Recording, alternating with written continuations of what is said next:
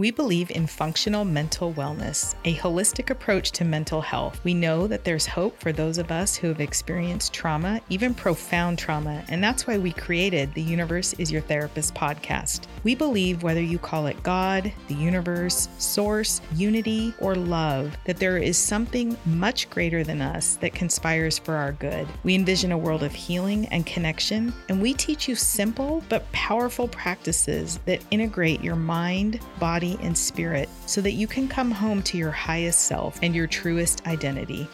You are not broken, you are loved, and you can heal.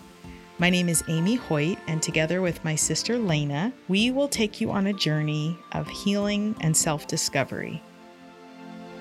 The internal state is the clue for me as to what my motivation is. Welcome to today's episode. We're going to be discussing people pleasing, and we hear a lot about people pleasing in pop culture. We're going to look at what it is, if it's problematic, or if it's simply a nervous system response, as well as how it shows up for us and what we can do about it if we see people pleasing in our lives. How are you doing today, Lena? Good. Thanks. How about you? I'm doing well. Thank you. You had a very exciting weekend with a child graduating? I did. Our oldest graduated high school this weekend. And so we've been in party mode all weekend. Sober party mode, of course, for all our listeners who know. It's been really, really fun. Good. Really just great to see him accomplish that and get ready for his next phase in life. So, yeah. Very exciting. So today we're talking about people pleasing. And I used to think I was not a people pleaser because I can be a little more blunt and a little more to the point. And that was some of my ego covering up some of my sensitivity. And then the longer I've been on this journey, I've realized that my people pleasing just looks different. Oh. So I would love to know how you define people pleasing and how it shows up for you. I am an expert in people pleasing. In fact, if it were an Olympic event, I would win a gold medal because that was my role in childhood in our family growing up, was making sure that everybody was okay and that nobody was mad and nobody was going to get in trouble and nobody was going to be hit, that sort of thing. So people pleasing is actually an autonomic nervous system response. And it is a response that's designed to reduce tension in the relationship or reduce tension in the experience or the event that you're observing. And the reason why it happens so automatically is because your nervous system, or my nervous system, senses danger with discord or with anger or frustration. And so my nervous system automatically will jump in to try to smooth the way. I really like that explanation. And it reminds me of something we talk a lot about in our program, which is the Whole Health Lab. But we talk a lot about the brain has two imperatives it's constantly battling, or at least trying to figure out: the need for safety and the need for connection. And so people pleasing really is trying to stay safe while connecting. Yes. Beautifully said. Thank you. How does it show up for you specifically with behaviors?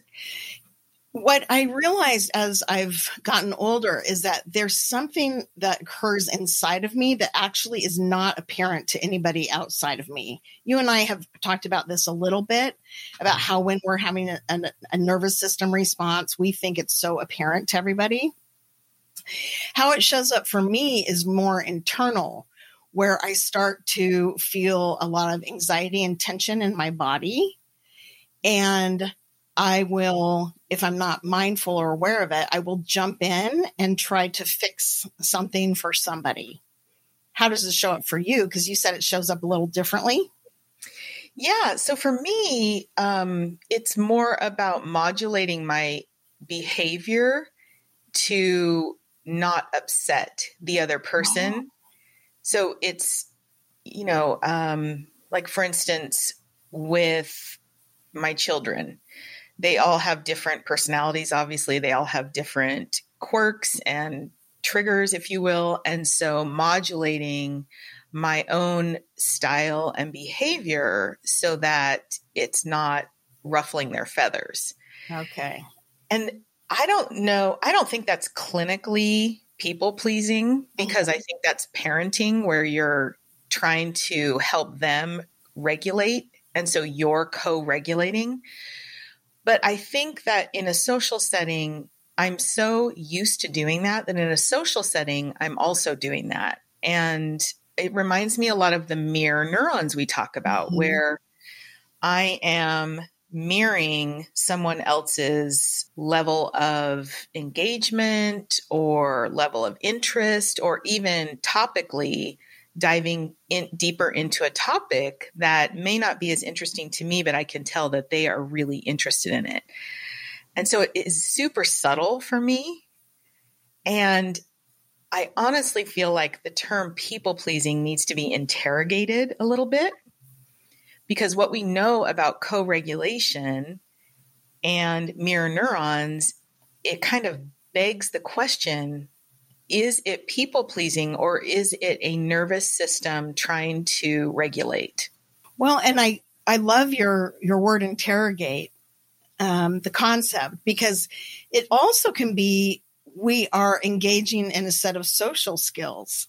And so teasing this all apart, for me, what I see is that for me, the people pleasing is a reaction because I'm having a lot of tension or distress inside. That's different than engaging with somebody socially and listening to what they're interested in because you have good social skills. And that's different also than meeting your child where they are emotionally and being aware that if you have a child with special needs, there are certain things that will create problems in the child's reactions, and learning how to mitigate that. I appreciate that distinction. I think what happens for me is I want people to like me. Mm. And so for you, you're feeling, from what I can tell, you're saying you're feeling like a sense of anxiety or tension in your body. So does it show up in your chest or your stomach or your shoulders or your jaw? Where do you feel that sense of anxiety? It's in my jaw. And then you're the one who pointed this out to me years ago. When I'm really stressed, I do this thing with my fingers. Dad does it too.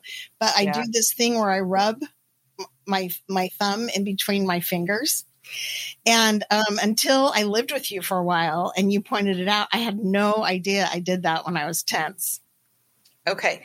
So for you, it's very physical. Mm-hmm. For me, it's not necessarily I'm feeling a lot of physicality. I'm more, I hope they like me.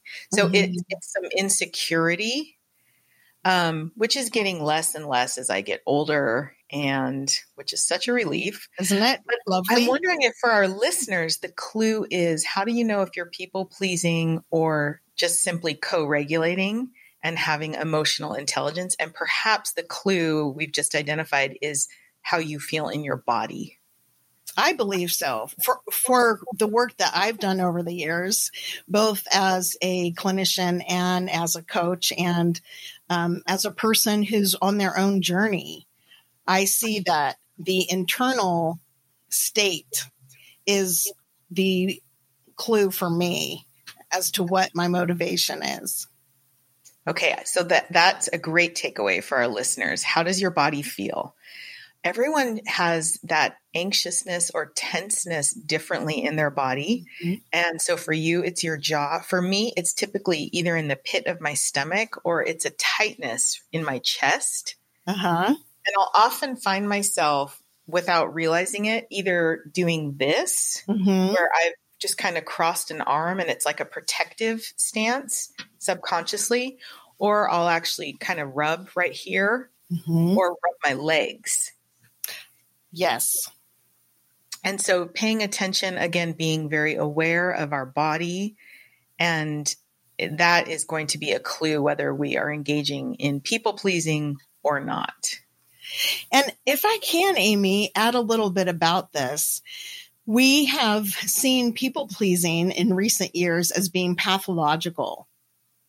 And that doesn't match up with co-regulation. It doesn't match up with the concept of mirror neurons. It doesn't match up with an autonomic nervous system response. And I want our listeners to understand that whatever behavior you engage in autonomically, which is also automatic, instead of being angry with yourself, it's important to understand that your brain helped you develop that coping mechanism to help you survive.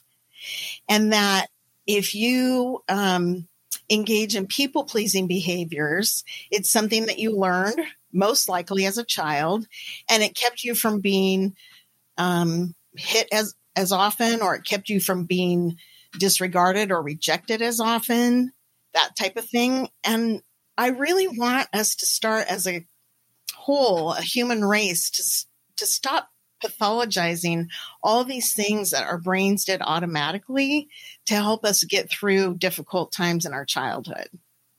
I absolutely love that. And I know we've talked about that with other topics such as codependency and this need to recognize our resilience and our survival, and that all of these maladaptive practices were practices to get us to this point, and they were great, and they're not serving us anymore. Right.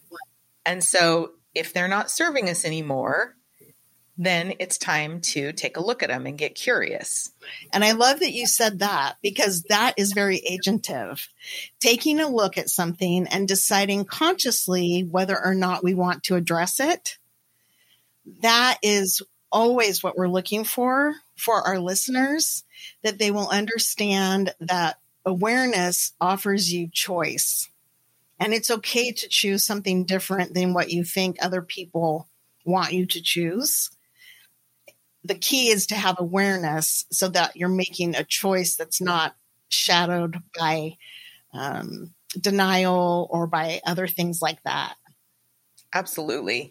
And I'm aware that the other way people pleasing has shown up for me is the inability to say no to certain commitments because I want to be the good mom or the good friend or the good sister.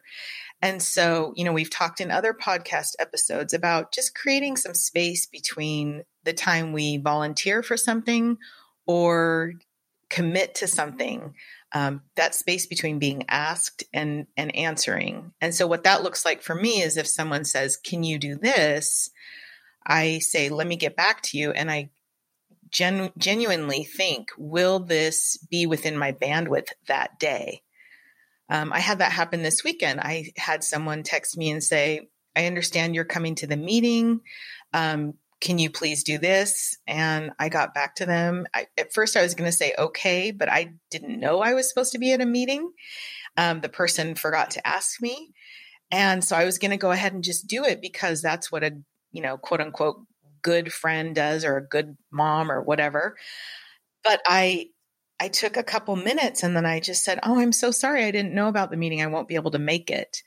And I felt so much relief. Normally, if my husband had been in town and we weren't graduation weekend, that would have not been hard for me and I could have easily done it and I would have gladly done it.